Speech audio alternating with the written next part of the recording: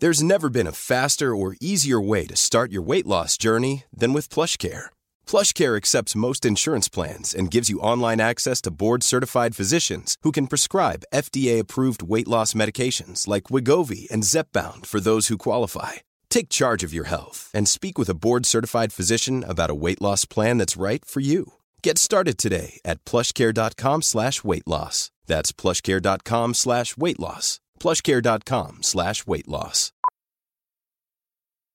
Millions of people have lost weight with personalized plans from Noom. Like Evan, who can't stand salads and still lost 50 pounds. Salads generally for most people are the easy button, right? For me, that wasn't an option. I never really was a salad guy. That's just not who I am. But Noom worked for me. Get your personalized plan today at Noom.com. Real Noom user compensated to provide their story. In 4 weeks, the typical Noom user can expect to lose 1 to 2 pounds per week. Individual results may vary.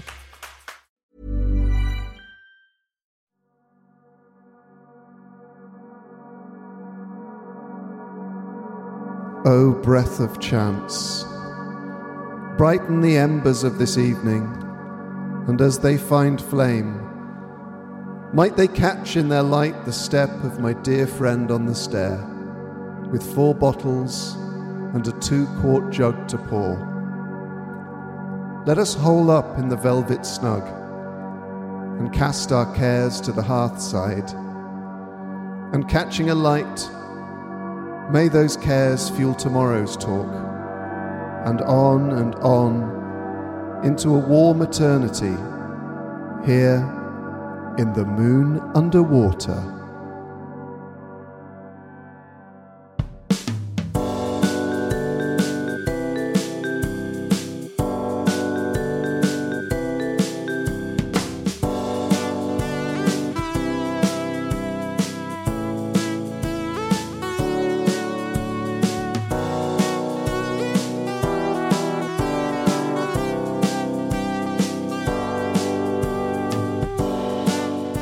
Oh, hail unto thee, realm makers, water mooners, and regulars here at the Moon Underwater.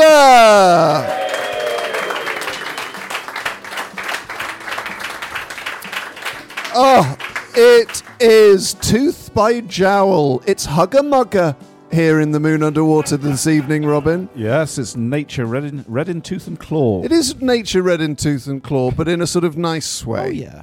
Like a lovely red card with a heart on it and a claw motif. Yeah. Sort of red in tooth and claw in that fashion. Yeah, sure. Or Yeah. like a hawk sort of hovering above a field. Yeah, but it's not looking to devour a mouse. No, it's just hovering because it likes it. Yeah, it's just...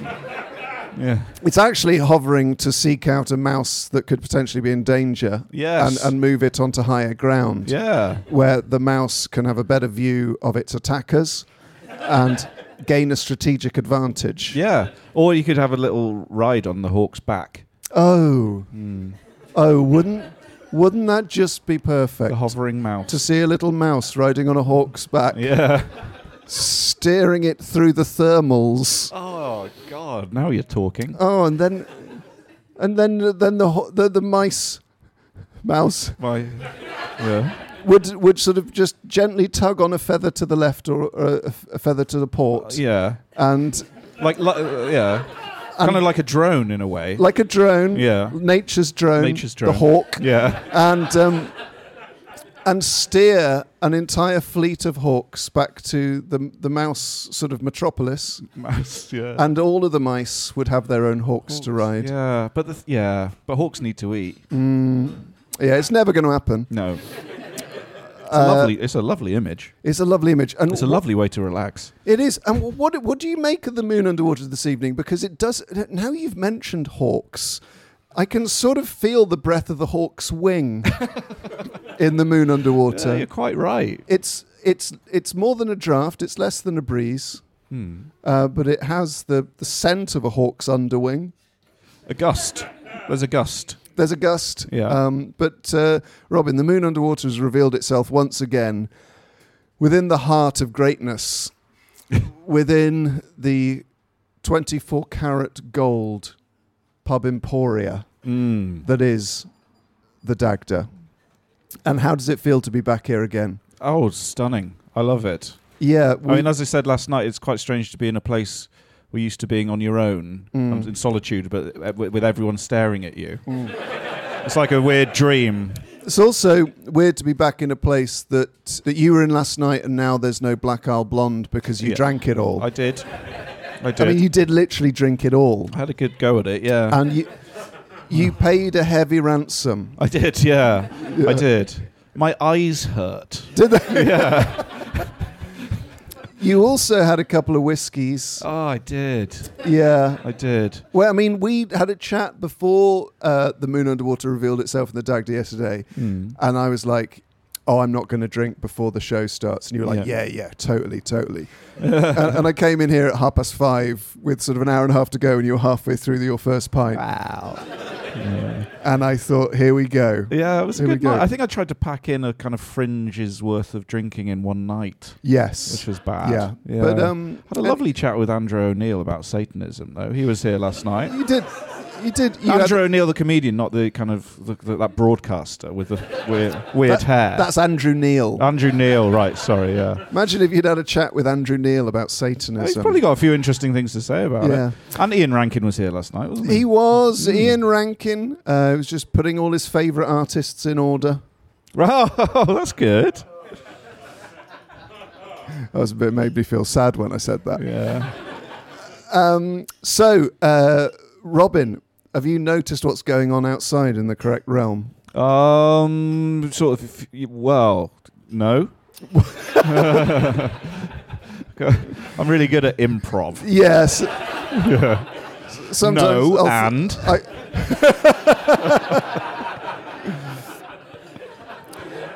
Well, Robin, the food stalls are out. Oh, yes. On the streets and the cobbles, and all of the local pastry folk, all of the local brewers, all of the local distillers, the sandwich makers, The what? The sandwich makers, the cheese swains, a lot of the herdsmen and udder tweakers are there with their milks. The granary of scent representatives, and they're selling various different flowers. Not to mention the florist is here. Yeah, they share a stall, and the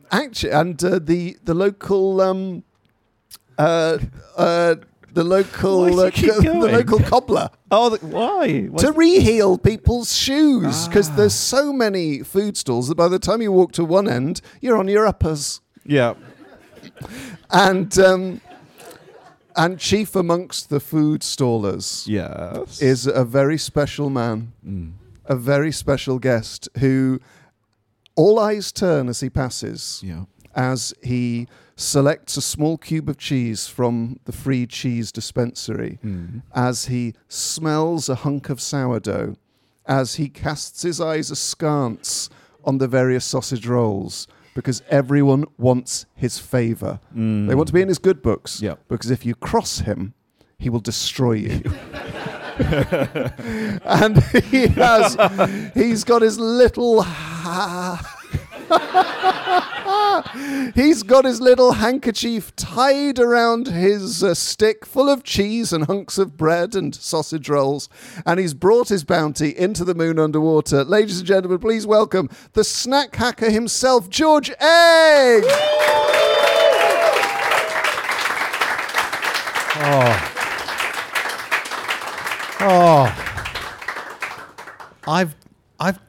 I met a mouse out there who just told me the most unbelievable story. Was he at the cheese stall? He was at the cheese stall, helping himself. Well, he's helping him send. It's helping him nature, send. isn't it?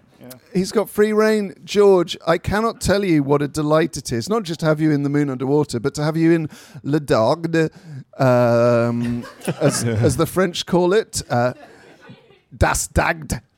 We're back in the Dagda. We're back in the Dagda. Il Daglione. In Dagda.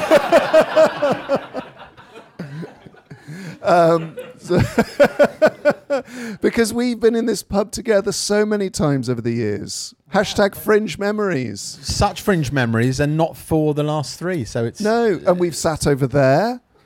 We've sat over there.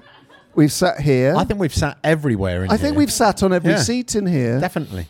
So it's a pleasure to have you here because George and I are fringe flatmates, aren't we? And we have been every year we've been Since up. 2015, yeah. Since 2015. So many nights we've spent in the Dagda, but also in lots of other pubs. But I wonder if you could bring people up to speed, George, before we create your dream pub, which I'm really looking forward to. From street performer to comedian to anarchist chef to snack hacker, the George Egg story. The whole thing. No, I mean, condense it down into about sort of 90 seconds. A montage. A montage. Well, I started doing street performing when I was still a student because I was working in a pub and I thought I'd rather earn more money, and I used to watch the street performers at Covent Garden and thought, well, I could do that. They call it the cash machine of the street, don't they? They do. Do they? I don't know. Yeah. Maybe that's come up since. To be honest, I'm 49. I'll be 50 next year. You're nearly 50, Len. Might be nearly 50, but so yeah, maybe the cash. I think cash machines were probably in their infancy when I was a street performer because I was only about 16, 17. But I did that for a while. I stopped working in the pub. Did a street performing show. But how do you go from working in a pub to doing a street performing show? I mean, I've seen street performers, and I mean, I can tell it's really easy. Because what you do is you erect a ladder, tell people for 20, 30 minutes that they should be excited that you're going up the ladder. Then you take an empty tennis racket with no strings, put it over your head and shoulders, then spend 20 minutes telling them they should pay you £10. Then demand a round of applause, and you're a millionaire. Well, you are right to an extent, although I know while you look upon street performers with frowning eyes. I just think if you take the average street performer's set and were actually to sort of block it out, the vast majority is telling people that they should be applauding and giving you money. I think that the majority of it is, well, the thing that was tricky, so I did street performing and then I started doing stand-up, and it was really difficult doing both at the same time because the whole kind of approach is so contradictory. So street performing is about not doing something for ages so that people don't walk away. Yeah. But keeping their attention and keeping them entertained, because people can walk away. So, I mean, you know, to be a good street performer, you have got to hold people's attention. If all you are doing is saying, I'm going to do this in 20 minutes, then people will walk away. So there is a lot of skill there. And then doing the trick at the end and getting well paid for it. So Did you used to do the joke, get the money out, fold it? Yeah, I did. Oh, yeah, I like that one. It's not as funny anymore, really. Cause, you know. No, well, because of it, and I think, to be honest, these days, I'd imagine there's a lot of contactless. A lot of contactless. But I think the joke is if you've got any loose change, fold it up. Fucked it up, didn't I? Yeah, you fucked it up. This is why I can never do it. That's why you're not a street performer. I know. But so the thing is, I did that, and then I was doing stand-up gigs. And the whole approach to that is completely. That's about walking on and doing stuff just straight away. And you know, there's no. If you start kind of dithering and telling people, I'm going to tell a joke in a minute, then you know it's not going to work. And so it'd be quite good opening line to be like, "Hey everyone, thanks so much for coming to the show. I'm going to tell a joke in about 5 minutes time." Yeah. First of all, let's try and get some more people in here with a round of applause. That would actually be quite a good set, though. To be fair, like probably anti-comedians do that. You know. But anyway, so I found that I was doing... Sorry, Robin. That was like I was all being rude, but I wasn't. No, it's a good example of anti-comedy there as well. If you, thank you. But anyway, and so I was trying to do both and finding it really, really difficult because I was doing like paid street entertaining gigs and they were saying, oh, you're too indoorsy, you're too, you know, not rude necessarily, but just kind of a bit more comedy clubbish. And then likewise doing the comedy clubs, they were going, it's a bit street entertainery. So I just thought, well, I'll do one or the other and I'll move indoors. So I just stopped doing any street entertaining and started doing stand-up. But were you juggling fire or were you balancing a glass sphere? I was doing magic. I was doing kind of like gruesome. Like I banged a nail in my face and I did the that trick where you eat the stuff, razor yeah. blades and pull them out Oh, and that sort of thing. wow. Yeah. Holy Yeah. cow. And then I used to have a finale, which I did indoors for a long time, where I, to a piece of music, hung a coat hanger through my earring hole and then hung all my clothes on it. So I was naked, but all the clothes were hanging down in front of me, and then I turned around and walked off. So they saw my that's bum. good. I've seen you do that. Yeah, It's amazing. I haven't done it on stage for, 15 years. Apart from Glastonbury, I'll occasionally do it there in a late night cabaret. But And yeah.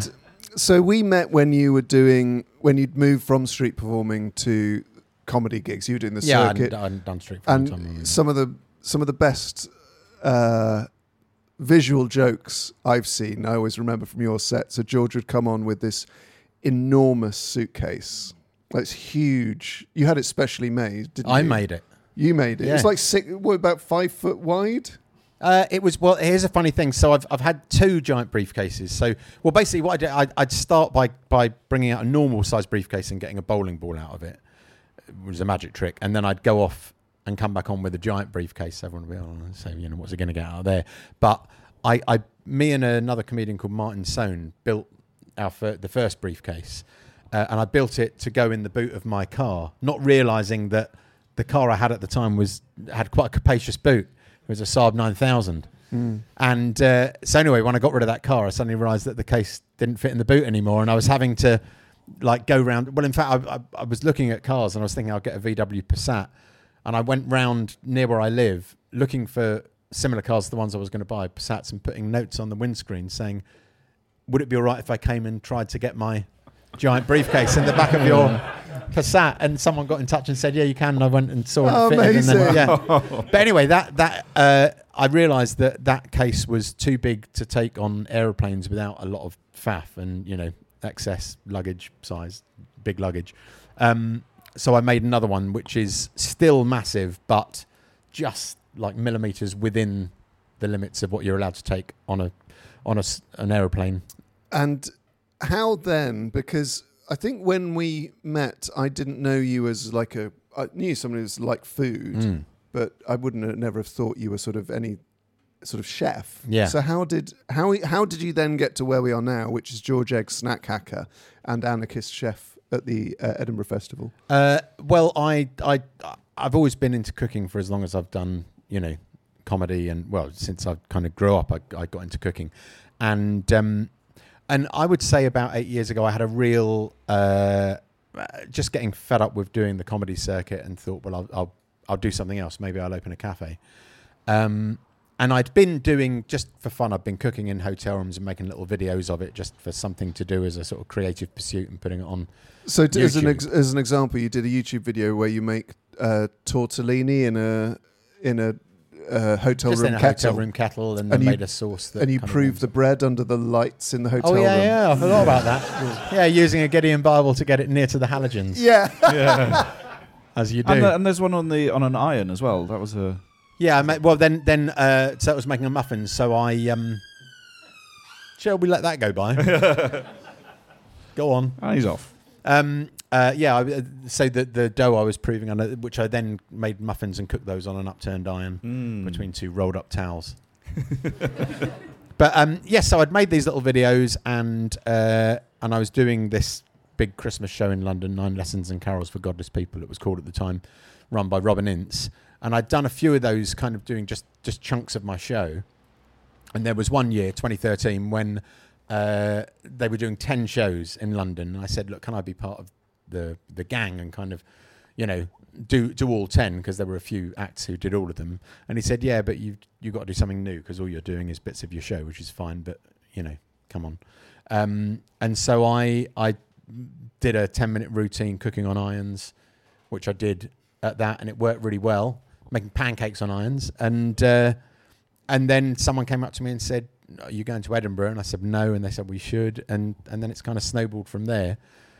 And so I've done 3 shows cooking with non-culinary equipment. So I did one about cooking in a hotel room, one about cooking with power tools, one about cooking on the move. So I had an engine on stage and a laptop that I converted so you can cook on the train and that sort of thing. and that's all just taken off. And now I don't really do the circuit anymore, and I just do these cooking shows. And I think like it's such a story of success because you came to Edinburgh quite late, even though you've been performing for a young age. Yeah, I was mid-40s and been doing it for... You're nearly 50, 20. Lynn. But did you just say I was nearly 50, Lynn? I was going to say nearly 50, Lynn.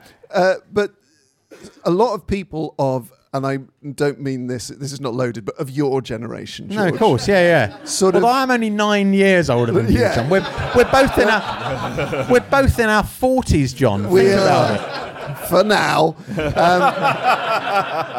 But it was sort of broad strokes. A lot of performers who'd got into the habit of doing the circuit, doing jongleurs, sort of would look at Edinburgh and go, I'm not going up to Edinburgh, all these young things, and they're all getting on telly and they don't deserve it because they haven't paid their dues and blah, blah, blah. And it's an attitude that keeps you stuck. Yeah. And it perpetuates its own bitterness.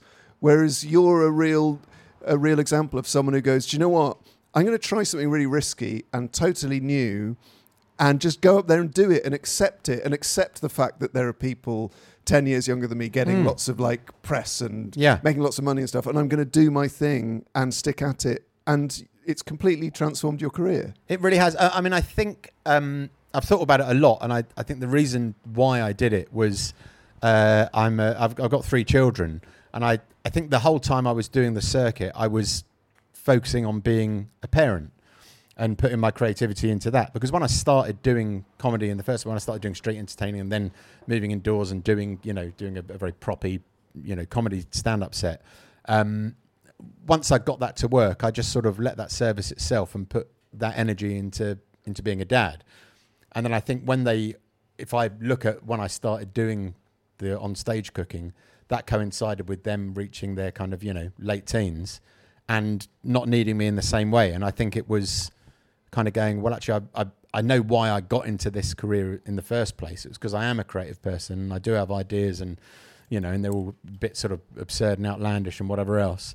And realizing, well, let's go back to that. Let's put that creativity into the performing side of things. And I think that's why it happened then rather than before. I think that's why I kind of plateaued for so long, was because I was being a parent. Well, I mean, longer than we anticipated, but what a beautiful, it is the George Egg story. It is. Yeah. And now it's like I'm your dad in a way. Yeah.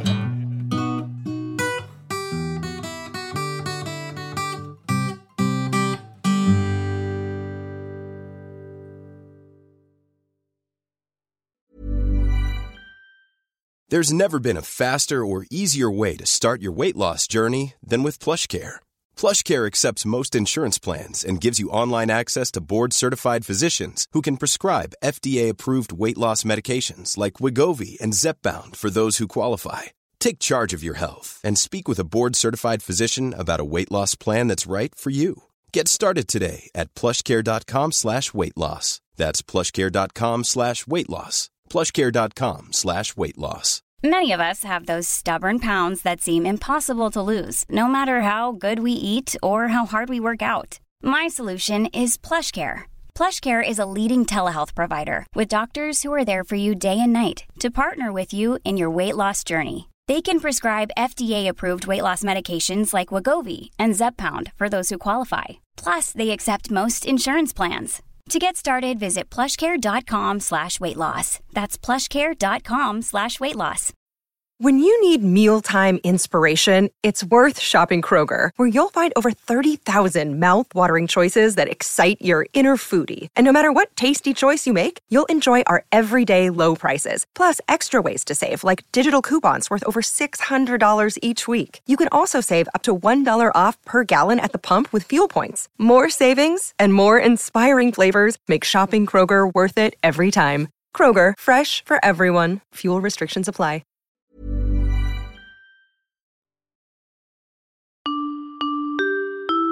Let's head on straight into your first choice, because we can talk about pubs. We can talk about what we want your pub to look like later on. But I think let's go straight in, because, and I should say this, when I first had the idea of doing The Moon Underwater, it was in Edinburgh 2019? 2017?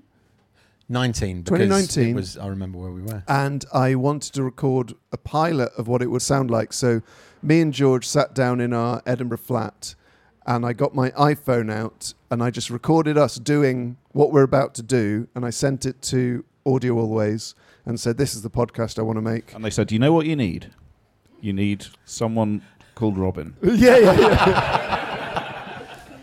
And I knew you. Yeah, I know. So it's so nice. It sort of feels like things have come full circle to have you here now. But George, your 2 draft options, please. Okay, so the first one is a pint of ordinary. Oh, George, you're going to have to riddle me this. Well, when I was in... I'm not from a pub family at all. My family, my parents didn't ever go to pubs. We'd occasionally go to a pub if we were on holiday. My dad would have a half. We'd have a half a shandy. But my parents never went. It sounds awful. Well, it's just how it was. They just weren't... It wasn't their vibe. They didn't go out to the pub with friends.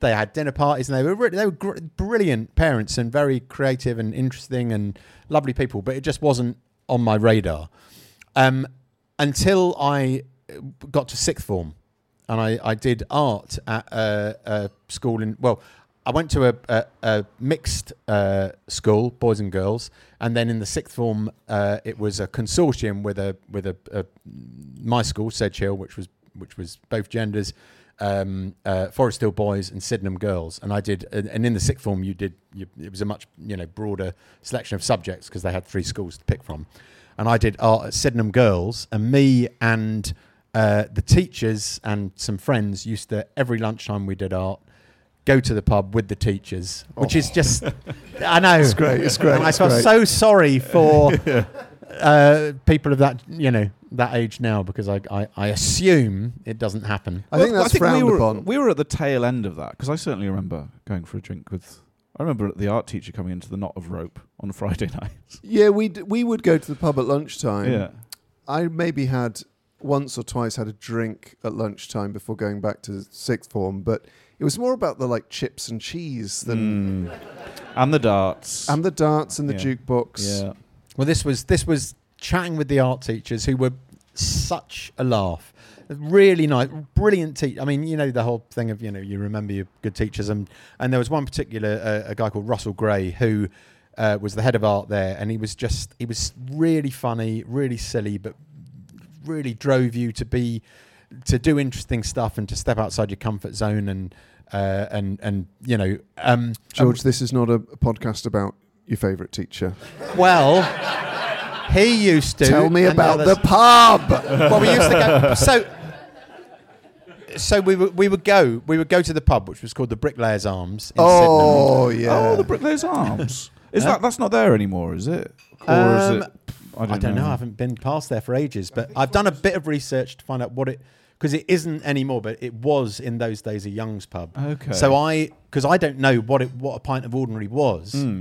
I know that everyone ordered a pint of ordinary. Yeah. And so I ordered a pint of ordinary as well, and it was a kind of an amber bitter. And so I've had a look online, and it was a Young's pub then, and so I think it must have been Young's Original London or London Original. I can't remember. Yeah, Young's Original. I think that's still about. I've certainly had Young's Original. It's like a classic sort of weakish, average sort of ale, like 3.8%. Yeah. Quite quaffable. Yeah, and that was kind of the first kind of proper pub experience that I would frequently go to with my friends. Ordinary's and the not teachers. kind of an amazing name for it, is it? No, but that's what I liked. So we used to really, but that's the enjoy nickname, isn't going it? and saying, No, it's just that people would just say a pint of ordinary, see. as in a pint of the one I normally have, or that everyone has. It's a bit like there was an Indian restaurant in Oxford called Standard Tandoori, which is very good. Yeah, but it's like for when you want an Indian meal that's not too good. Yeah. Some choices like that are terrible. I live in Brighton now, and when I drive into, it's gone. But when I used to drive into London up the A23, when you past the M25, on the left there used to be a cafe called Broken Egg Cafe, which is just like, well, that doesn't sell it, does it? And there's a pub in Bristol. I don't know if it's there anymore. In Bedminster, it was called the Try Again. It's very bleak, isn't it? Come on, you can do it. Well, it sounds like the sort of thing like a really mean bartender would say if you asked for a Foster's. Try again. Try again, lager boy. Oh, that'd be all sarky and nasty. Yeah. I wouldn't go back. No. Okay, so first off, a Young's Original, pint of ordinary. What's your second draft, George? So my second one is a homemade. I don't know if you would call it a beer even. A homemade, I don't know if you would call it a beer even. So here's what it is. So I love that you're inviting me into your house and you're going, John, you got to try this. It's homemade. I don't know that you'd call it a beer. Listen, and I'm just thinking this is going to give me diarrhea. I know you enough post this sort of beer to know that you would like this because it's quite sweet. Okay. So there's a restaurant that used to be in Brighton called Silo, mm-hmm. and they used to do. And they were a really interesting restaurant that their philosophy was that they don't have a bin. They've moved to Hackney now. And so everything is recycled and it's all very ethical. And they used to serve a drink called elderflower ebullice is what they called it. And it was basically a sort of, almost like a homemade ginger beer, but made with elderflower. Mm. So it's like a sort of a very young elderflower wine, but you would drink it in larger quantities than you drink wine. Because it's only about sort of 6-7%, something like that. Yeah. And in lockdown, I made a barrel of it. Ooh. Because lockdown was a brilliant time for me. I know a lot of people had a lousy... no, but what I mean is a lot of people had, a really tough time. But for people who had the luxury of family around them and, my job involves loads of driving around and being away, and actually suddenly being forced to be at home with my family for many months at a time was actually really nice. Oh, and you had a big totalizer on the wall for the deaths, didn't you? yes, but we made it, and it was such a lovely family project. Come down in the morning with your red Sharpie, checking the .gov website. Yeah. You'd look at your family and go, but anyway, we made this. So so what you do is you basically ferment a sugar solution steeped in elderflower with lemon in there, and it makes this kind of pale green, cloudy beer. That when you first drink it, it's quite sweet and it gets drier, and it's just absolutely fantastic. And in fact, so here's the thing. So. My son designed the label to go on the barrel. We had a big plastic barrel of it, and he designed a really nice label. And of course, what else has he designed? Well, the logo and the artwork for The Moon Underwater. It's Sen. Yeah. Exactly. Which we can see now on an unlicensed T-shirt. Which... is so not only could he attract the legal mass of audio always, but also my son's estate could sue you, sir, for taking money out of hard-working creatives' pockets. However, in fairness to you, that is a good idea, and we will do it. It's brilliant, and I've already sent him a photo, and he's very impressed. Yeah. It's very well rendered. Yes, so that's the second one. So in the pub, there's going to be the pint of ordinary on a nice pull down draft pump, but there's also going to be a big plastic keg on the bar with a tap that opens up, and people go, "Can I get a half of elderflower ebullice, please?" Ebullice. EBULUS, which I think is the name given to it by the people who made it. I don't think ebullice is actually a word, but we just called it that as well. I think the original was made by, if people do want to seek it out, a place called the Wild Tree Brewery in Brighton. I'm not sure. I'll tell you what I'll double check that. In a nice pub, in a nice pub, in a nice pub, in a nice pub, in a nice pub. George, we move on to your cans and bottles. Okay. So the first bottle is ginger wine. Oh, Ooh. George. Stones? Yes, Stones, not Krabby's. I don't like the one that says... Well, I tell you what, here's the thing that's funny. Stones ginger wine says it's green ginger wine. Krabby's ginger wine says it's green ginger wine. Krabby's is green, Stones is brown. And it's in a green bottle. Oh, there, what isn't? Yeah. So why you were the first person to introduce me to ginger wine in Edinburgh? That's half why. Yeah, well, no, but I'm just setting the scene for ginger wine noobs because For the soft fans. the soft fans, because the first time you taste ginger wine, you think, okay, this is my thing now because this is so delicious, but you can't half get through it, and also it's like remarkably cheap. Yeah. Oh, no, It's like real... £3.50 a bottle, and it's what, 10%? I think it's more like about 16, 17%. Yeah, It's stronger than Might have wine. one here. So there does come a point in your ginger wine go. journey. What's this? Ginger wine. Is that the bell ringing one? No. Is that just a bonus one? There's a point on your ginger wine journey where you actually, I remember just drinking it from the bottle and thinking, this has gone wrong. Oh no, sure. It is. It's one that you could ruin it. Yeah. You know, Well, especially in your early years. For those people who are looking for the sort of the cheapest alcohol hit that's palatable, ginger wine is up there. Yeah. So it's got this sort of weird mix of being used in some quite fancy cocktails, but also sort of drunk next to bins. I think what it is for me is it's Fucking hell, man. It's so nice. I know. Can I have Do you know? I tell you what it is. I tell you what it is. So it's the drink that my parents let us have. You know, like, you know, do you want a tiny ginger wine when it's, you know, Christmas Eve or whatever? That's beautiful. And do you know what it is for me? When you're a child and you see someone drinking whiskey on TV or on a film, you go, I bet that's great. I bet that's amazing. And then you try it and you go, it's horrible. Yeah. It's awful. Ginger wine tastes like what a child thinks whiskey tastes like when they see it being used. Here. And I think other drinks that fall into that category would be like a sweet sherry. Amaretto. Yeah. Amaretto.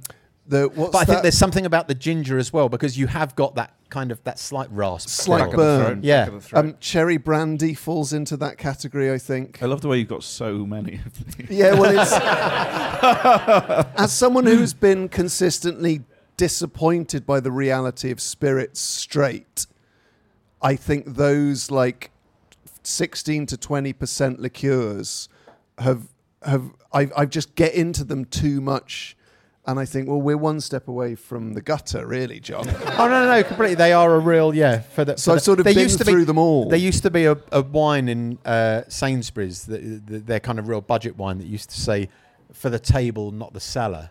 Right. And I think ginger wine should have a label that says, for the park bench, not the table. Well, yeah. But that's interesting, because, you know, I think we've had a couple of guests choose that jammy or Jamshed red wine. Jammy Red Rue. And have you seen their new? Have you seen, you know, Jamshed, which is have you seen their new advertising slogan? No. It's wine for drinking, not thinking, or something like that. Wow. It's like not for I drinking, don't think drinking, not overthinking. I Something don't like think that. they realise sort of how poetic that is. Yeah. Because we're all essentially drinking to avoid thinking. Yeah. We.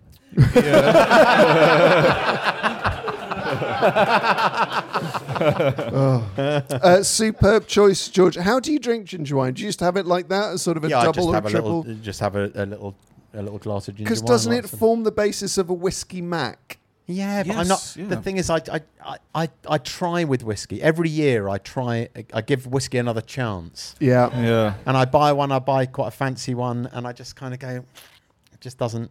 Do you cook with whiskey at all? Not really. No, I'll cook with brandy, but whiskey doesn't seem. I mean, I've put it in things, but There's a very good Nigel Slater recipe with Southern Comfort. What does he do with it? But roast pork belly.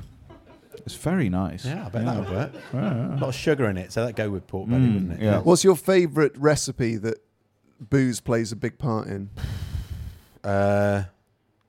Mussels.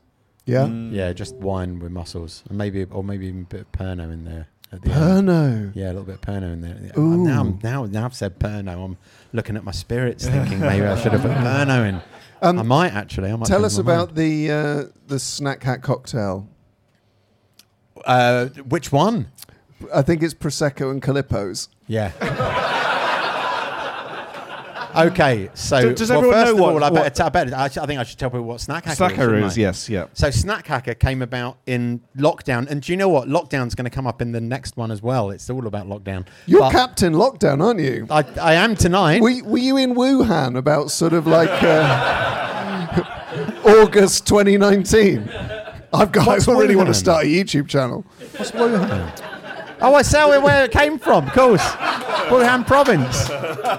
Yeah. Yes. What was the question again? Tell us about Snack Hacker. Oh yeah. It came from lockdown. So I by November 2020, having not got on stage for ages, thought I need to do something creative. So I started making these little videos called Snack Hacker, which I put on Instagram, where 2 minutes long each, where I interfered with existing snacks. So I get like a Greg's pasty. Well, the first episode, I get a Greg's pasty. That makes it sound like you've been brought in for questioning. I did one episode where I did talk about interfering and made it sound like it was like that. But nibbled the edge off the pasty, opened it up, put some pickled jalapenos in. That was the first step, which I know you particularly. And then ate it and talked about it. That was it, 2 minutes. Made a set of a volume of 7. The second one, my guest was a certain John Robbins. Oh dear. Haven't been asked back. Guilty. You have. We're going to do one while we're here. We are, yeah. Which was your invention, which is the... I don't know, I was hammered, George. It was the McDonald's affogato. The McDonald's affogato. Hey! Oh! Whoa! Which is a double espresso poured onto a McFlurry. Exactly. And it works. It is. So you well. would pay so much Oh no! Well, for that, and it doesn't taste as good as it tastes from a McDonald's. And I Yeah. would recommend the flake or plain. Yeah. Yeah. No, so yes, and yes. But so anyway, so I made a volume of those, put them out on Instagram, and they flew. They got picked up by. Well, I did another volume, and that got picked up by Lab Bible, who put some edits out, and I'm now at 66 or 67 episodes, and I've gone up from 4,000 followers to 57,000, and getting work from it, and it's just become this whole new thing. It's such an example of how much good stuff happens by creating, not complaining. And it's easy, I think, when your living is taken away from you to sort of wail and gnash your teeth, as opposed to going, okay, what can I do? What have I got? What have I got access to? What do I love? What can I create? And look at who you are, and here you are now. I mean, I was in a privileged position, I mean, it wasn't like it was. Oh yeah, you won the making lottery, money. didn't you? Yeah. You won 103 million euros. I found a wallet behind a little old lady that she might have dropped. No, exactly. But I think, if anyone sort of feels trapped or locked in a place, it's easy to sort of I'll just stop saying that. But do you ever do that on live radio? You are? Do you ever do that on live radio? Yeah. It'd be so Listen good. to the show. But you were proactive and you were creative. Yeah. And nothing bad ever happens from being creative. Yeah, is and I've what I come would up say. with by it becoming successful and being forced to come up with more stuff has meant that then I've come up with loads of things that I would no way have come up with otherwise. Yeah. Just playing around with ingredients and So experimenting. Your final choice before we head to the quiz and the end of the first episode, George. So far, you've got Pint of Ordinary, Young's Original. You've got Elderflower Abulis. Yeah. And you've got ginger wine. So what's your second can or bottle? So, in lockdown, a friend of mine called Andy started a brewery in Brighton called Abyss. and it was in its real infancy. They were looking to get premises, and they were just brewing underneath a pub in Lewes, just outside Brighton. And he used to come round with the beer that they were experimenting making. They're both called Andy, the guys, but Andy Bridge is the one who I was friends with. I'm friends with, and he would bring round bottles of this beer called Tropical Thunder. Oh, hear ye, hear ye. Hear ye. Am I going to hear ye this? Am I going to hear this beer in my mouth? You're going to hear it right in your mouth. Am I going to listen to it with the tongue of the ear? Got to say, I'm glad it's not the Abulus, to be fair. I mean, that sounded interesting. You like the Abulus. Really? But anyway, but here's the George, thing. So he used to say it was so sweet. Whoa, I know. Whoa. This is 6.2%. Are you a drug dealer? Yes, that's the free one. But no, he would bring round...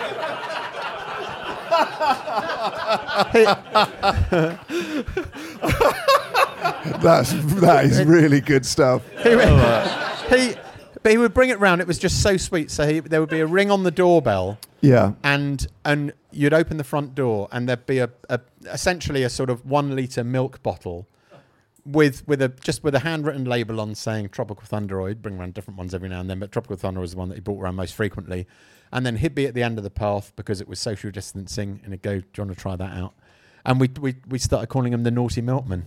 And this tastes of lockdown, this beer, to me. Do you know what I like about this? So Abyss Brewing Tropical Thunder IPA 6.2%. It's got a really nice label. It's that nice sort of printed label on just a plain sort of aluminium can. Also, I have to say that his girlfriend designs the label, so again it's another nice little friendly. But what I like is that it just gives the sort of logo, the ingredients. It says vegan, store cold, drink fresh. Gives the address and the sort of details. There's not a load of bumph. Yeah. There's not a load of sort of slightly quirky text on it, jokes or anything. Yeah. Yeah, it's just there's no wackaging. Exactly. What there is good packaging or gackaging. Or good packaging. That does sound like something a drug dealer would use, actually. I'm going to give you a free sample wrapped up in gackaging. Could I get a little glass? Yeah, can I get a glass as well? Thanks. Please, to decant. I'm all right. Yeah, Robinson. Because actually, that's another thing which maybe we'll come on to when we talk about the pub itself, but I'm really particular about glassware. Yes. You are particular about glassware, and we will talk in the second section about a little competition we had one year in Edinburgh. I'm going to pour this now. I'm going to taste. That is lovely. I'm going to taste the Tropical Abyss. It's got a lovely fruity smell. Oh, Tropical Thunder, sorry, not Tropical Abyss. Tropical Abyss. Such a weird name for a beer. And it's really smooth, isn't it? And do you know what I think it almost tastes like? There's a lot of grapefruit in there. It almost tastes like you want to say, how long have you had this orange juice? Do you know what I mean? It's got that kind of, it's like a breakfast beer. Yeah. It doesn't taste strong. It doesn't knock you around. It does on the really out breath. On the out breath. On the out breath, when you breathe out after a big mouthful, you can, feel the alcohol. Isn't that nice? And imagine how exciting it would be to have your doorbell ring when you're not really supposed to see people and see that where milk would be. It's got quite a creamy texture, hasn't it? It's got very creamy aftertaste. I'd say it's got a very nice mouthfeel. Oh, George, you've hit the absolute N on the H. It's got a lovely Mike Foxtrot, hasn't it? Superb choices from George Egg. Pint of ordinary elderflower, Abulis ginger wine, and Abyss Brewing Tropical Thunder. But I can feel, George, our brain cells diminish as we quaff these drinks. While that was happening, I just sniffed the microphone, thinking it was the beer. Already having an effect. So we must head over, before we become big thickos, to the Moon Underwater Pub Quiz. Okay, everybody, pens out, eyes down. It's time for the quiz. He played for Zimbabwe, but he was born in South Africa. I know Alaska is bigger. That wasn't the question. Put your phone away. Right, Michael Jackson's Funky Monkey have been deducted 5 points. Thank you. Welcome to the Moon Underwater Pub Quiz. It's a little bit different this week. It's not about trivia. It's more of a skills test. Yes, I'll be putting your culinary skills to the test, just like Marcus Waring, except instead of Marcus Waring, I will be saying cooking instead of saying cookery. You see, it really annoys me when he says that. Really annoys me. So, and I said, John and George, 3 culinary challenges, and you have to tell me how you would best tackle them. And I will decide, with the help of the audience, who has created the best imaginary dish or thing. So, I will read out the challenges, and you can have a think about them in the break, and in part 2 we'll hear your answers. So question 1, it's a classic as old as time, but history became legend, legend became myth. What I want to know is there a definitive method for poaching eggs? There is so much misinformation out there. I want to hear your techniques. I want you to debunk received wisdom. I want the ultimate platonic poached egg, as it would be served by the Oracle at Delphi. The best answer wins. Okay, have a think. Question 2, cheese on toast. What is it?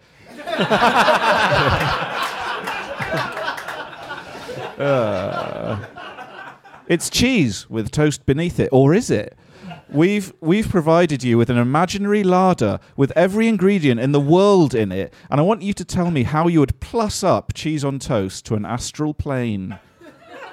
I want you to make the best cheese on toast that has ever been created in your minds and describe it to me. The best answer wins. Okay, question 3. You're at a train station. Your train leaves in 10 minutes, giving you just enough time to go on the rampage in M&S.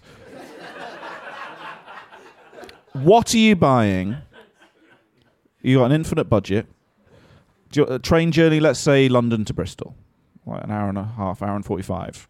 Best answer wins. So you're thinking journey juice, you're thinking snacks.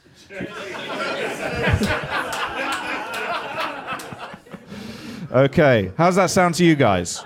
It sounds like a challenge I'm looking forward to having a go on. Brilliant. Sounds good. Cool. I don't think we should have an infinite budget because you just buy the whole M&S though. Okay, but bear in mind you got 10 minutes though, so... 20 quid. 20 quid, yeah. 20 quid. Yeah. Bit of satire from the bar there. That's about 2 things. Lovely stuff. Great, and that's the quiz. Great quiz, an interesting quiz, and what a treat it's been so far, George, to discuss your dream pub. We've got Pint of Ordinary, Young's Original, we've got Elderflower Ebulis, we've got Ginger Wine and Abyss Brewing Tropical Thunder from the Naughty Milkman. It has to be. And in fact, actually, in the pub, although we've had these in cans, it has to come in a large, what looks like a big milk bottle. From From Andy. From the lockdown Firkin. Yes. And that is that just is what it was. Yeah. So we will take a break now. Just a reminder, if you want access to these scintillating electric live events, do go to moonunderpod.com and subscribe to us on Patreon, because all of these people here, these beloved patrons, have contributed to the upkeep of this pub. We also offer you a bonus podcast, Behind the Cellar Door, and we speak to a barman from the Dagda itself on an upcoming Behind the Cellar Door. So we go behind the cellar door. And you also get unedited, extended, ad-free episodes of this podcast. So, George, we thank you. We'll see you in part 2. It's interval time now, so grab a drink. Thank you very much.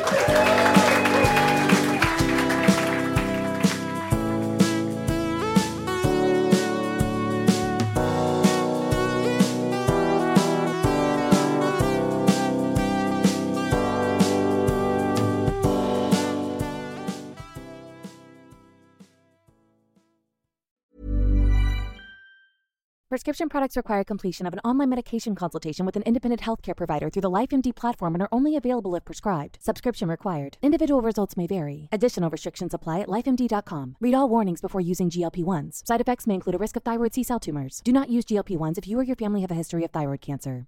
If you've struggled for years to lose weight and have given up hope, did you know you can now access GLP-1 prescription medications through LifeMD? LifeMD is now offering eligible patients online access to GLP-1s, the breakthrough prescription medication that can help you lose body fat and weight. Listen to what people are saying. You just take your shot. It doesn't feel like you're on a diet. What I wasn't expecting it to do was to shut off the food noise. This was life-altering, and if I can do it, I feel like anybody can do it. And here's the best part. Your insurance may cover 100% of the cost of your medication. So go to TryLifeMD.com to have your eligibility checked right now. Get started today at TryLifeMD.com. That's TryLifeMD.com.